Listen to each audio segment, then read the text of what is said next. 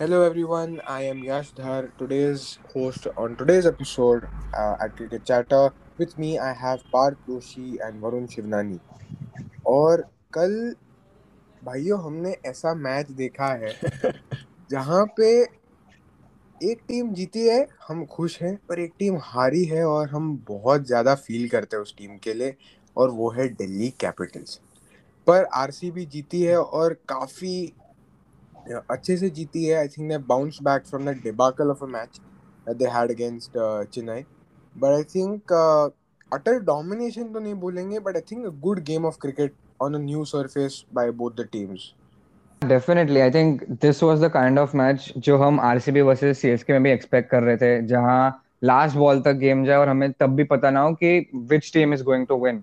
So this shows why these two teams are so high in the table, because they just never give up in any phase of the game and वो हमेशा find ways to come back into the game.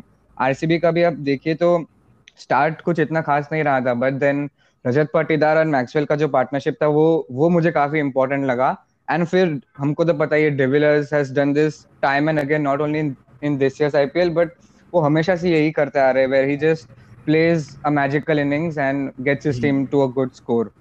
And फिर कल DC का भी वही हुआ, उन्हें अच्छा स्टार्ट नहीं मिला, बट फिर Pant, Stoinis and and Hetmyer ने भी कल एक बहुत ही स्पेशल इनिंग्स खेली, जिसकी वजह से कंपटीशन बहुत ही क्लोज आ गया है. सो मतलब बहुत ही एंटरटेनिंग मैच था देखने के लिए.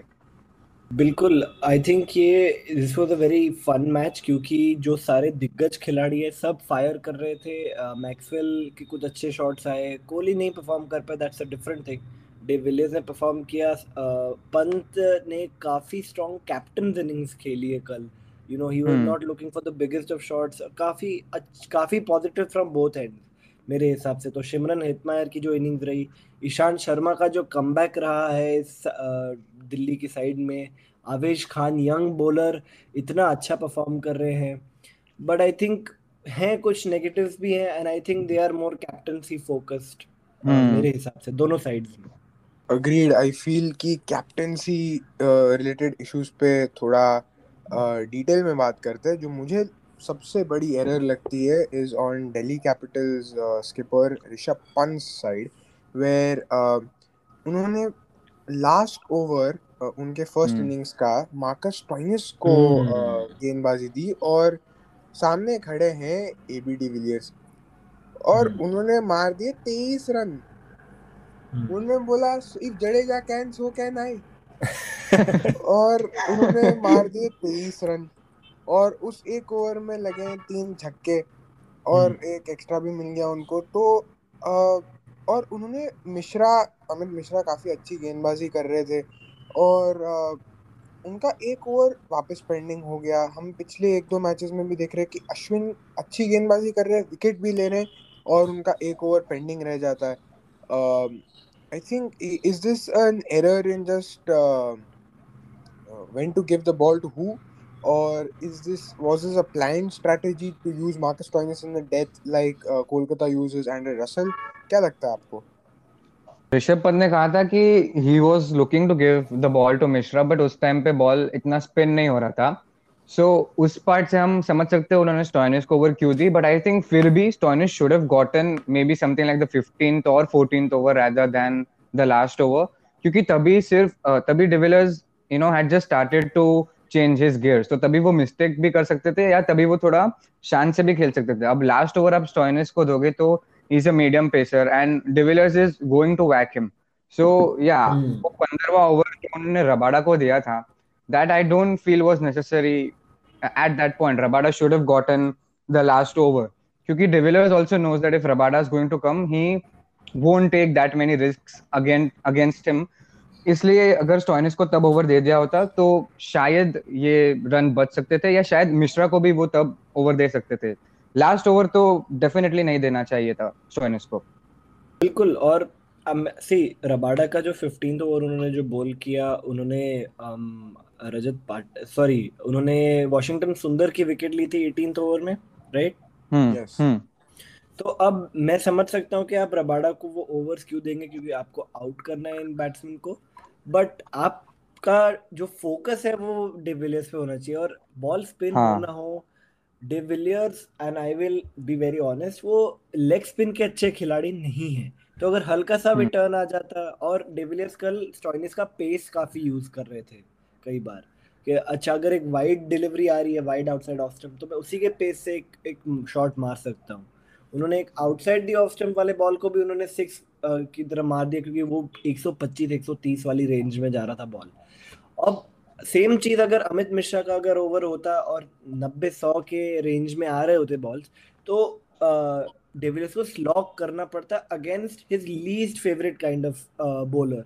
रिस्की होता एक्चुअली। मैं कल बैठा था, मैं मैं देख रहा था कि मिश्रा को एक ओवर बाकी है, अमित मिश्रा की एक ओवर बाकी है, और आई वॉज वेरी एक्साइटेड कि एक स्पिनर को एक लास्ट ओवर दी जाएगी। हमने पिछले अभी हम्म कुछ दिन पहले ही देखा कि सुपर ओवर हुई और दोनों तरफ से स्पिनर ने बॉलिंग की है, तो मुझे तो काफी अच्छा मूव लग रहा था, और अचानक से ये हो गया। तो हाँ, और जब 30 for 2 हो गई थी, तब मुझे लगा कि it is a genius form of captaincy, but second half of the bowling innings Delhi की कैप्टनसी बहुत, जैसा पार्थ ने भी पॉइंट आउट किया और जैसा यश आपने पॉइंट आउट किया, काफी वेवर हो गई। काफी वेवर्ड हो गई, और दोनों टीम्स के use of bowlers and at what stages they have used their bowlers was a little questionable. Similarly, अगर हम आरसीबी को देखें तो उनके जो लीड फ्रंटलाइन स्पिनर है युजवेंद्र चहल, सिर्फ 2 ओवर डाले उन्होंने। 2 ओवर में इकोनॉमिकल भी रहे, विकेट नहीं ले पाए, पर I feel instead of giving Kylie Jamieson his 4 over quota, or even Mohammad Siraj's 4 over quota, which the last over he bowled brilliantly. By the way, Mohammad Siraj ने जो last over डाली थी, हम्म वो शायद गेम चेंजिंग ओवर थी जिन्होंने उनको जीत दिलाई। पर क्या लगता है आपको, युजवेंद्र चहल को 4 ओवर बोल आउट करने चाहिए थे? और डैनियल सैम्स के परफॉर्मेंस से आप क्या बोलेंगे? देखिए क्या हुआ था कि when Chahal bowled those 2 overs, after that two lefties came to bat. And his record against lefties isn't that great, whereas Sundar can bowl easily to the lefties and वो run रोक सकते थे। तो इसलिए I feel that wasn't that bad of a move. I agree चहल की economy बहुत अच्छी थी, पर फिर दोनों लेफ्टीज आने के बाद I feel कोहली को वो रिस्क ले लेना था कि अगर रन्स का वो फ्लड गेट तभी खुल जाता तो शायद डीसी आसानी से जीत जाती। तो वॉशिंगटन सुंदर को इसलिए बुलाया ताकि वो रन्स रोक सके, वो प्रेशर क्रिएट कर सके, क्योंकि वो बहुत अच्छे से बॉलिंग भी कर रहे थे ऋषभ पंत को। वो उनको outside the off stump ball दे रहे थे और ऋषभ पंत बिल्कुल भी कनेक्ट नहीं कर पा रहे थे। So I feel that was actually a good move. Daniel Sams की बात करें तो वो भी काफी इम्प्रेसिव रहे। आई मतलब उनको ऐसा लग नहीं रहा था ही is bowling for the first time in the IPL. वो अपने स्लोअर बॉल्स अच्छे से यूज कर रहे थे, वो अपने उनके लेंथ्स भी बहुत अच्छे थे। सो हाँ, मतलब मुझे देखना था वो उनके, और उनको ओवर मिले तो वो मजा आता, पर उनका रोल नवदीप सैनी जैसा ही था। 2 ओवर उनको मिलेगी एंड उन्होंने अच्छे से यूटिलाइज किया उसको। मैं कल जेमिसन से भी काफी इम्प्रेस हुआ था। आई थिंक वो 3 ओवर के बाद उन्होंने सिर्फ 8 या 12 रन ही दिए थे। तो वो स्पेल 3 ओवर का बहुत ही इंपॉर्टेंट था मेरे ख्याल से। लास्ट ओवर में उनको भले ही हेटमायर ने थोड़ा मार दिया, पर अब वो तो होना ही। हाँ, और चाहल एक बहुत बड़ा रिस्क फैक्टर बन जाते हैं ऋषभ पंत और हिटमायर के सामने। I have to hmm agree there. जहाँ तक बात है डैनियल सैम्स की, तो हमने अभी देखा नहीं है उनको। उन्होंने बैटिंग 2 बॉल्स के लिए की और ओवर भी 2 डाले हैं। आई थिंक उनको 3-4 और मैचें खेलनी पड़ेंगी, but if we are going हाँ to talk about young RCB players who are just starting to make a mark, very happy to see Rajat Patidar make a mark या यस्टरडे।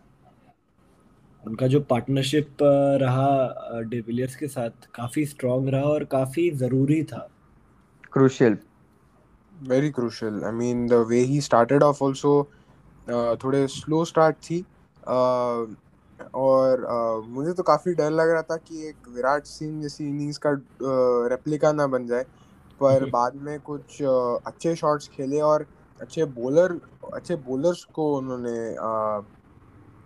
लंबे लंबे छक्के मारे। So agreed. Rajat Patidar, I think coming into his form is something that they look at. अभी बल्लेबाजी की बात छिड़ी है तो उन पे भी एक नज़र मार लेते हैं. आई थिंक ग्लेन मैक्सवेल को मिश्रा की बॉलिंग फेस करवाना was a stat move I feel, क्योंकि 4 बार आउट कर चुके थे और अब 5वीं बार आउट कर चुके हैं, पर ग्लेन मैक्सवेल की स्ट्राइक रेट भी 190-200 तक पहुंचती है जब वो मिश्रा को फेस करते हैं. But I think Rishabh Pant को वहाँ पे we'll have to give him his due credit that he wasn't scared of the strike rate that he'll bat at, but he wanted Glenn Maxwell to get out early. और 25 बनाए उन्होंने 19 ball में, पर 20वें ball पे out जरूर हो गए. पर उसके बाद आए AB de Villiers और मार दिए हैं उन्होंने 75 रन्स 42 बॉल्स में, जहाँ पे 8 बाउंड्री आए हैं उनके 178 की स्ट्राइक रेट पे. आई थिंक ऐसी इनिंग्स फ्रॉम अ फिनिशर हम एज क्रिकेट लवर्स इस आईपीएल में काफ़ी टाइम से देखना चाहते हैं. पर टॉप ऑर्डर डोमिनेटिंग गेम्स देख चुके हैं, बॉलिंग डोमिनेटिंग गेम्स देख चुके हैं. I think is Ahmedabad going to be that finisher dominated arena in this IPL? हो सकता है, क्योंकि एंड ऑफ द इनिंग्स में मे बी शायद ड्यू भी कम्स इनटू प्ले. भले कल तो था भी नहीं इतना सारा ड्यू, बट तब तक शायद टीम को पता चल जाता है how the pitch is playing out, तो वो अपने बैट्समैन को मैसेज भेजते हैं कि कैसे खेलना है.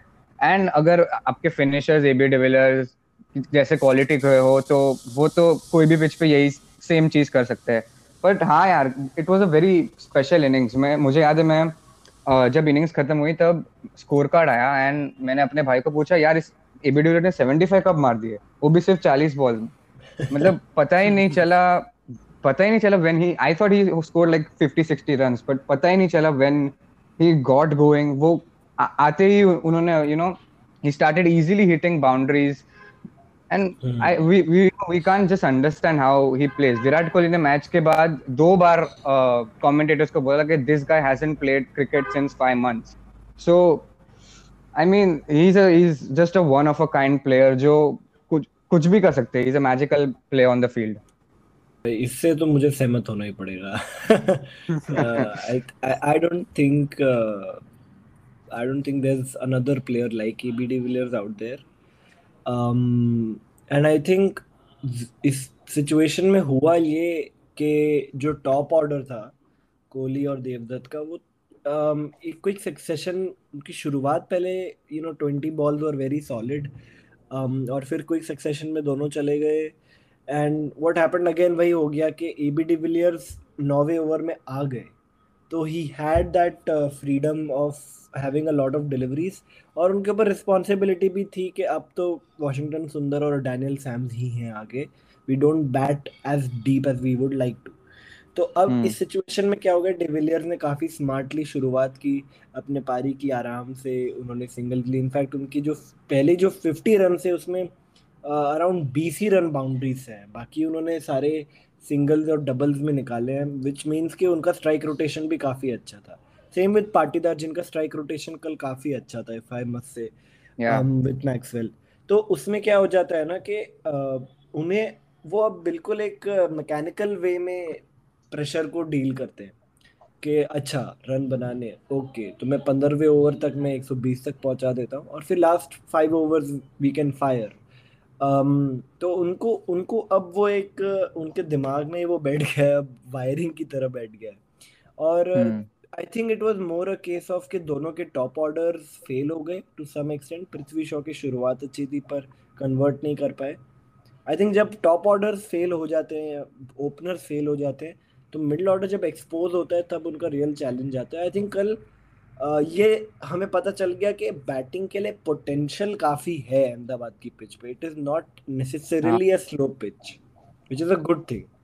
Which is a good thing especially after जो 120 ऑड मैच थी परसों रात को पंजाब और कोलकाता की. उसके बाद तो काफ़ी अच्छा लग रहा है कि there is also 170 potential in this pitch.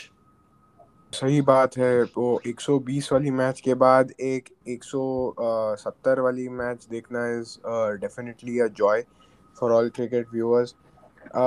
एक बात करते हैं, फाइनल बात करते हैं ऋषभ पंत और सिमरन हिटमैयर की पार्टनरशिप के बारे में. I think that was the partnership that took them home. उसके बाद सिर्फ अक्षर पटेल ऑलराउंडर थे उनके पास बल्लेबाजी करने के लिए, पर केवल 2 रन से चूक गए थे कल। आरसीबी 1 रन से जीती। वो अगर चौका छक्का हो जाता तो शायद दिल्ली दिल्ली जीत जाती। पर आई थिंक कुछ अच्छे शॉट्स सिमरन हेटमायर के, अहमदाबाद जैसी बड़ी ग्राउंड पे उन्होंने लंबे लंबे छक्के मारे हैं और सभी को मारे हैं। आप मोहम्मद सिराज को देखोगे तो मारा है, वॉशिंगटन सुंदर को भी उन्होंने काफ़ी अच्छे बाउंड्रीज मारी हैं।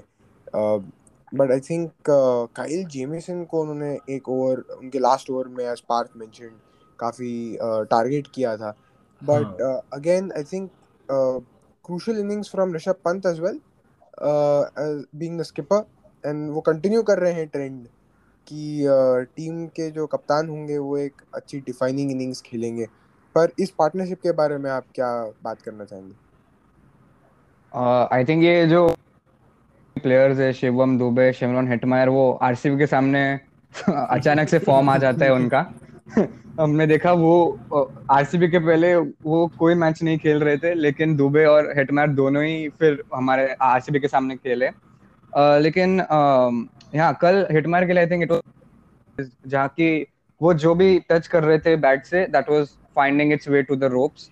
यू नो, ऐसा bat, every batsman has those kind of days, and it was the opposite for Pant, जहाँ वो अपने यूजुअल शॉट्स खेल रहे थे जो you would probably bet on them for going for a boundary. मुझे याद है लास्ट ओवर में सिराज ने पहला ही बॉल एक फुल टॉस दिया था, लो फुल टॉस, और Rishabh Pant played the flick shot on the leg side which he usually does, and normally तो वो छक्का ही जाता है, लेकिन कल तो बाउंड्री भी नहीं गई, जेमिसन ने पकड़ लिया था वो रोप्स पे। So it was that kind of day for him, जहां वो कितना भी ट्राई कर रहे थे but he was not able to connect it. So unfortunate for Rishabh Pant, but you know I think Hetmyer को ये कॉन्फिडेंस देगा। और दिस क्योंकि कल मैं सोच रहा था कि maybe they might bring in a Nortje और Sam Billings instead of Hetmeyer if he doesn't perform, but he did, and I think Delhi will like that because अब उनका middle order with Stoinis और भी strong हो जाएगा। बिल्कुल, I think Partha ने काफ़ी ज़रूरी चीज़ यहाँ पे पॉइंट आउट की है कि Delhi will look back at their middle order after this match. They will look back at Ishant Sharma and Amit Mishra, their top 2 Indian bowlers. They will look at their young Indian bowler in Avesh Khan and they will be very happy to see the performance. I think ये एक moment to moment loss था इनके लिए। अगर वो जो delivery Mohammad Siraj की full toss आई थी ऋषभ पंत को, अगर एक नो बॉल होता और अगला बॉल 4 चला जाता, you know anything could have happened वाली मैच थी ये। तो even though the victory went to RCB, मेरे हिसाब से दिल्ली कैपिटल्स काफ़ी पॉजिटिव्स लेके जा सकते हैं इस मैच से। Rishabh Pant is taking his time. उन्होंने रियलाइज़ किया कि situation is not the right situation for hitting the biggest sixes. उन्होंने कल एक भी सिक्स नहीं मारा है, which is rare for Rishabh Pant. उनके out of 58, 34 run are from singles and doubles and only 24 are from boundaries. उनका स्ट्राइक रेट 120 था, so not as low as Rahul का 105, 110, केएल राहुल का जो हमने बात की थी। तो आई थिंक ऋषभ पंत भी अपना गेम इवॉल्व कर पा रहे हैं, मार्कस स्टोइनिस भी अपना गेम अच्छे से यूज़ कर पा रहे हैं, और सिमरन हेटमायर, तो अब तक हमने देखा था कि पृथ्वी शॉ, शिखर धवन, स्टीव स्मिथ ने सबने एक दो अच्छी इनिंग्स खेली है, और शिखर धवन और सभी ने एक एक मैच जिता दिए इन वन वे और अनदर, कभी पार्टनरशिप करके तो कभी एंकर बन के। बट अब हम देख रहे हैं कि ये जो 3 लोगों का मिडल ऑर्डर है, ऋषभ पंत, मार्कस स्टोइनिस और सिमरन हेटमायर का, जब वो परफॉर्म कर रहा है तो I think they will be very confident going into the next match. Axar Patel की बैटिंग पे थोड़े क्वेश्चन मार्क्स है sure, but I consider the bowling side of Delhi Capital the 5 pure bowlers and 6 pure batsman. और वो 6 प्योर बैट्समैन को देखें तो अब सबने एक एक अच्छी परफॉर्मेंस दे दी इस सीजन में। I think Delhi Capitals will be very very happy with their batting overall, and more और less same could be set for Royal Challengers Bangalore का टॉप 5। आई थिंक अभी भी डैनियल सैम्स और सुंदर की बैटिंग उतनी एक्सपोज नहीं हुई है, सुंदर की हुई है बट वो परफॉर्म नहीं कर पाए हैं, तो I think that will be one big question mark for them. Agreed. I think Ricky Ponting and Mohammad Kaif जब स्कोर कार्ड को देखेंगे तो काफ़ी खुश होंगे, क्योंकि कभी ना कभी अभी उनके टॉप 6 ने फायर किया है, मैचेस जिताए हैं अपने साइड के लिए. So I think they have a lot of positives. Both the teams have a lot of positives that they can take back. Some negatives that they could work on. Both the captains could probably retrospect of how to use their bowlers a little more efficiently. But I think that will be all for the post-match analysis of yesterday's game between RCB and Delhi Capitals. And we will return back to the second segment of today's episode that will cover the match between CSK and Sunrisers Hyderabad.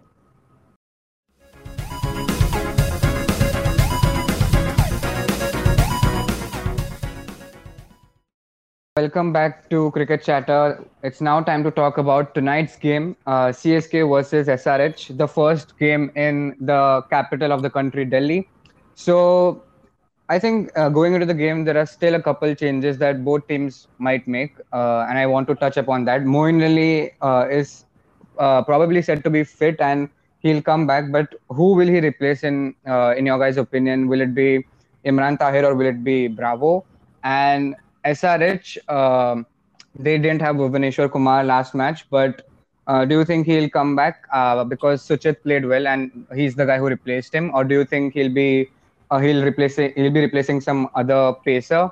And do you think someone like a Priyam Garg will come into their middle order? So yeah, speaking about Chennai's 11, Moeen Ali should come back. I don't see a reason why he wouldn't come back. But एक change जो मैं शायद देखना चाहूँगा would be Delhi की pitch पे swing इतनी होती नहीं है, बॉल मूवमेंट इतनी नहीं होती है, और काफ़ी स्लोइश पिच है as we have seen over the years. Imran Tahir will be a good choice, क्योंकि वो दिल्ली के लिए भी खेले हैं इन द पास्ट, तो वो पिच को जानते हैं, समझते हैं, और एक एक्सपीरियंस्ड कैंपेनर हैं, उनको आइडिया होता है लाइन लेंथ स्पीड वेरिएशन के बारे में. पर इस पिच पे मैं शायद ड्वेन ब्रावो की गेंदबाजी को देखना चाहूँगा टुवर्ड्स दी डेथ बॉलिंग जब करते हैं. काफ़ी अच्छी गेंदबाजी करते हैं, इस सीजन में भी कर चुके हैं. तो I think bringing back Dwayne Bravo instead of Ngidi could be something they could consider. They have also Jason Behrendorff, so it would be interesting if they want to test him now or leave him for a later stage. I think they should leave him for a later stage, but Dhoni is Dhoni. He can do whatever he wants. SRH, on the other hand, I think Jagadish Shuchit bowled well,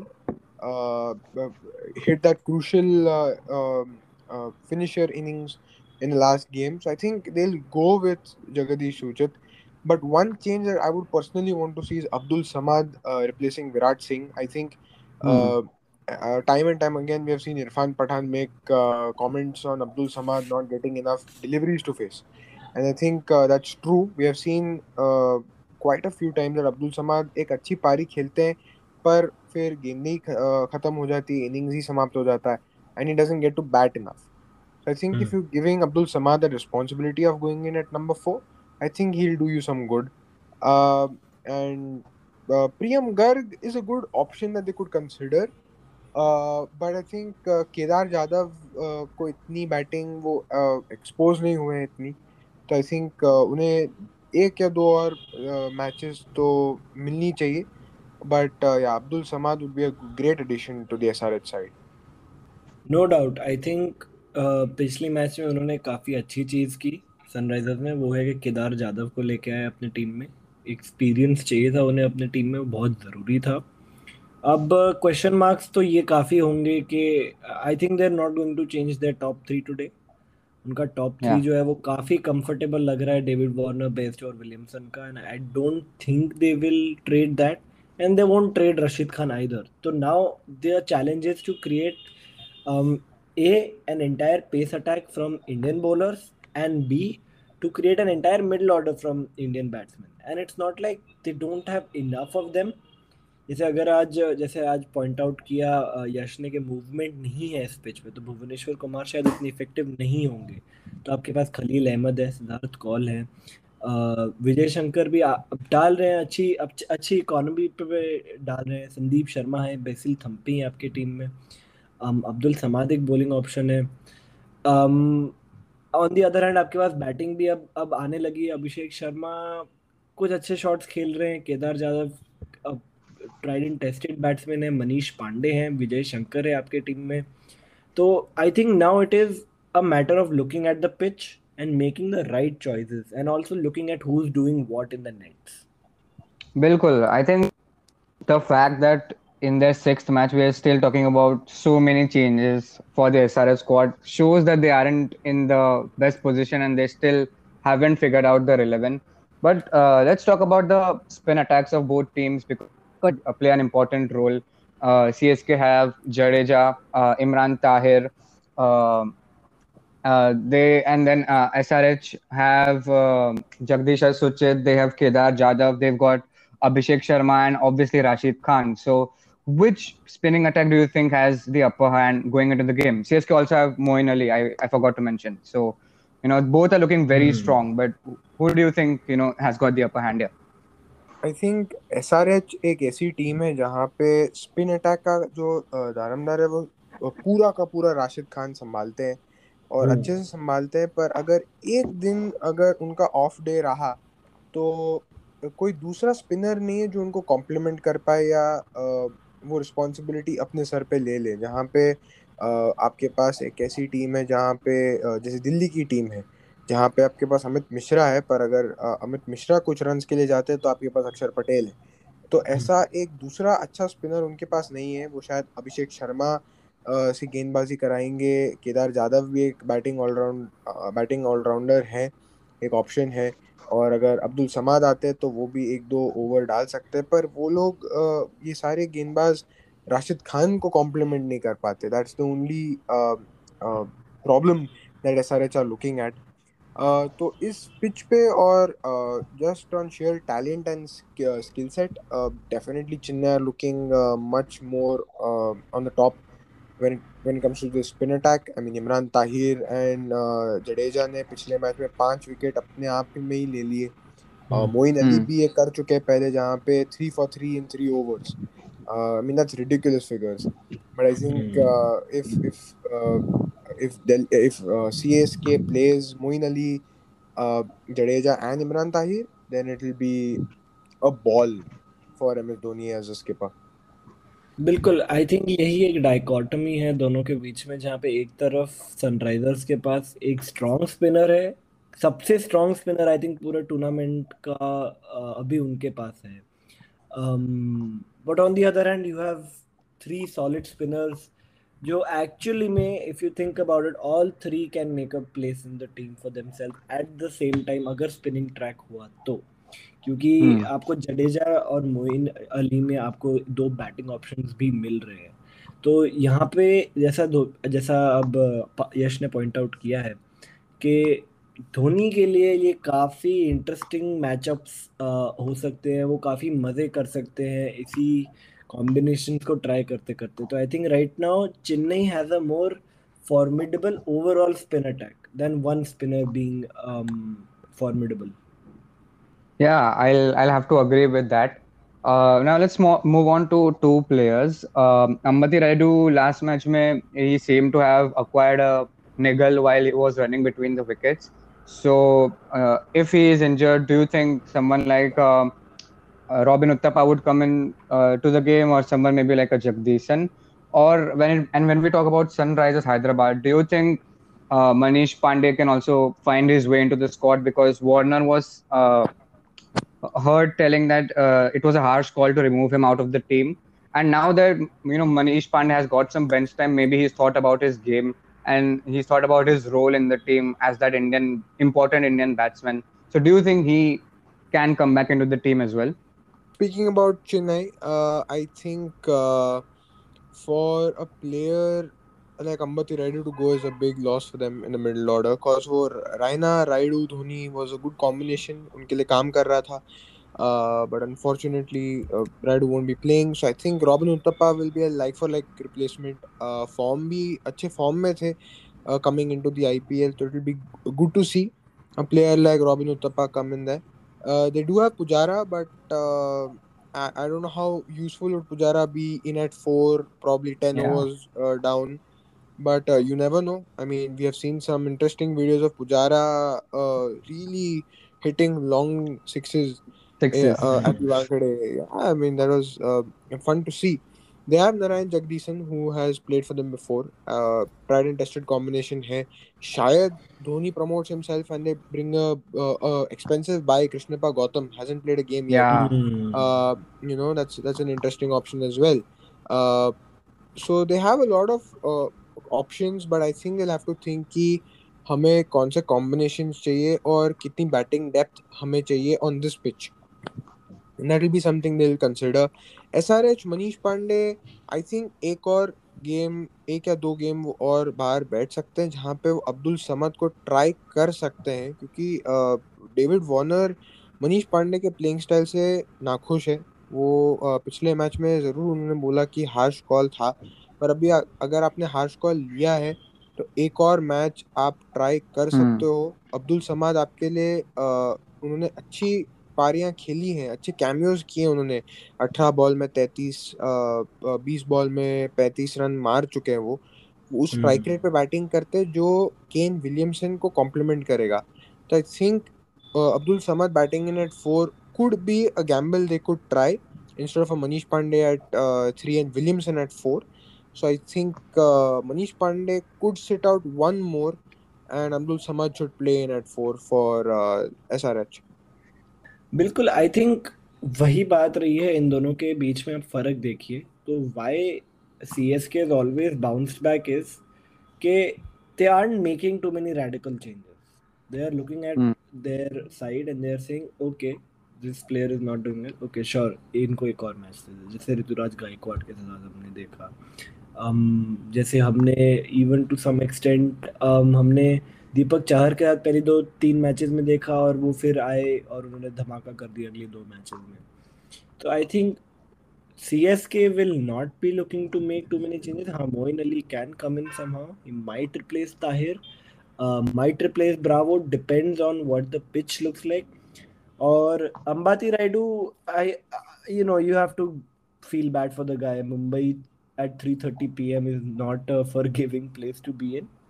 But yeah, he has. If he's not feeling well, he should be replaced. 1-2 matches के लिए। और जब आपके पास robin Uthappa और चेतेश्वर पुजारा जैसे 2 stalwarts हैं bench पे बैठे हुए, तो I don't think you are worrying too much. It's a matter of who is doing better in the nets. And actually I was going to mention Krishnappa Gautam, one of the CSK's most expensive buy.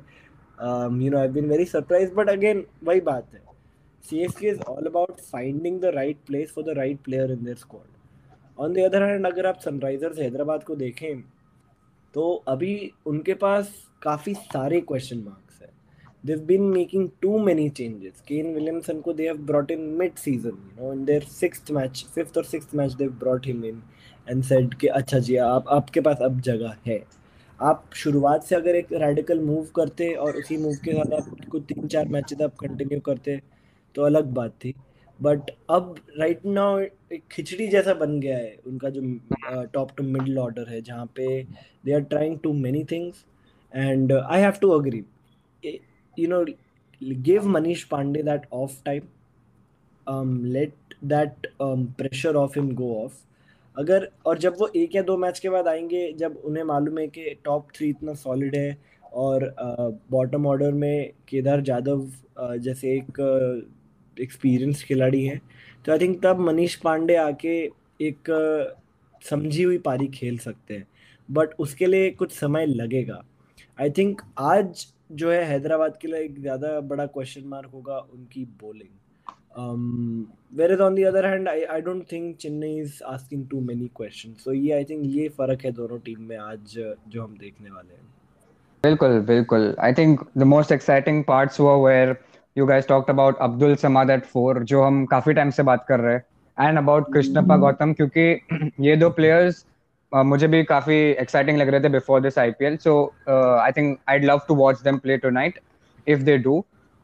But now let's move on to the cricket chatter. Champion player of the day. Who do you guys think will be that player, and which team do you guys think will win tonight's game? I mean, मेरे predictions काफी off रहे हैं, पर I would like to see Kane Williamson uh, play a good knock again, क्योंकि ये एक tricky pitch हो सकता है जहाँ पे movement ना हो पर turn जरूर हो सकती है spinners के लिए, and CSK have a huge array of spinners with them.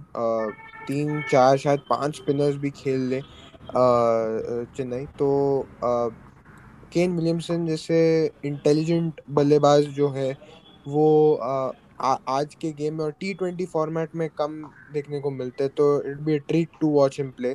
But as Varun said, CSK के 11 इतने कम क्वेश्चन मार्क्स नहीं दिखा रहे, तो my team for today's victory, my pick would be CSK. चलो ये तो आपने सही कर दिया कि SRH के बेस्ट परफॉर्मिंग बैट्समैन का आपने नाम ले लिया यश, ये तो काफी सही किया आपने. बट नहीं, I am actually excited to see आज परफॉर्मेंस फाफ डू प्लेसी का. उन्होंने पिछली मैच में काफी स्ट्रॉन्ग 95 बनाए थे कुछ मैचेस पहले, और पिछली मैच में आरसीबी के सामने भी उनका प्रदर्शन काफ़ी स्ट्रांग रहा है. He suddenly in the top 4 scorers of the season, and I think जब से ऋतुराज गायकवाड फायर करना शुरू किए हैं तब से फाफ डू प्लेसी में भी एक एयर ऑफ कॉन्फिडेंस आ गया है, और I am hoping that he takes it forward today और आज भी एक एंकर रोल प्ले करे. I think this was the second और थर्ड टाइम जब फाफ डू प्लेसी अपने 90s में आ गए थे कुछ मैचेस पहले, 95 जब उन्होंने बनाया था. तो आई एम होपिंग कि आज शायद वो बैरियर क्रॉस हो जाए. I also personally like Faf playing style a lot, तो I am hoping for Faf du Plessis. और जहाँ तक टीम की बात है, I think again I have to agree with Yash and myself. CSK is the one that is raising much fewer questions than Sunrisers is. So, and CSK is also in a purple patch. They lost a match and they've come back stronger than ever. Even if not all their players are firing, at least 5 players are doing well every match. And I think that's what you need most of the time. 5 players who you can trust in a given point in time, and then all the other players can then rotate around them. So I think उसी benefit की वजह से I have to go with CSK. Yeah, interesting choices from both of you all. I think Faf and Williamson will definitely be very vital for both of their teams tonight. And let's hope we get a great game tonight. But with this, let's end today's pre-match session of I'm your host, Parth Doshi, and we'll be signing off. If you guys like our podcast, please do share it with your fellow cricket lovers and also follow us on whatever platform you're listening on. And thank you for listening.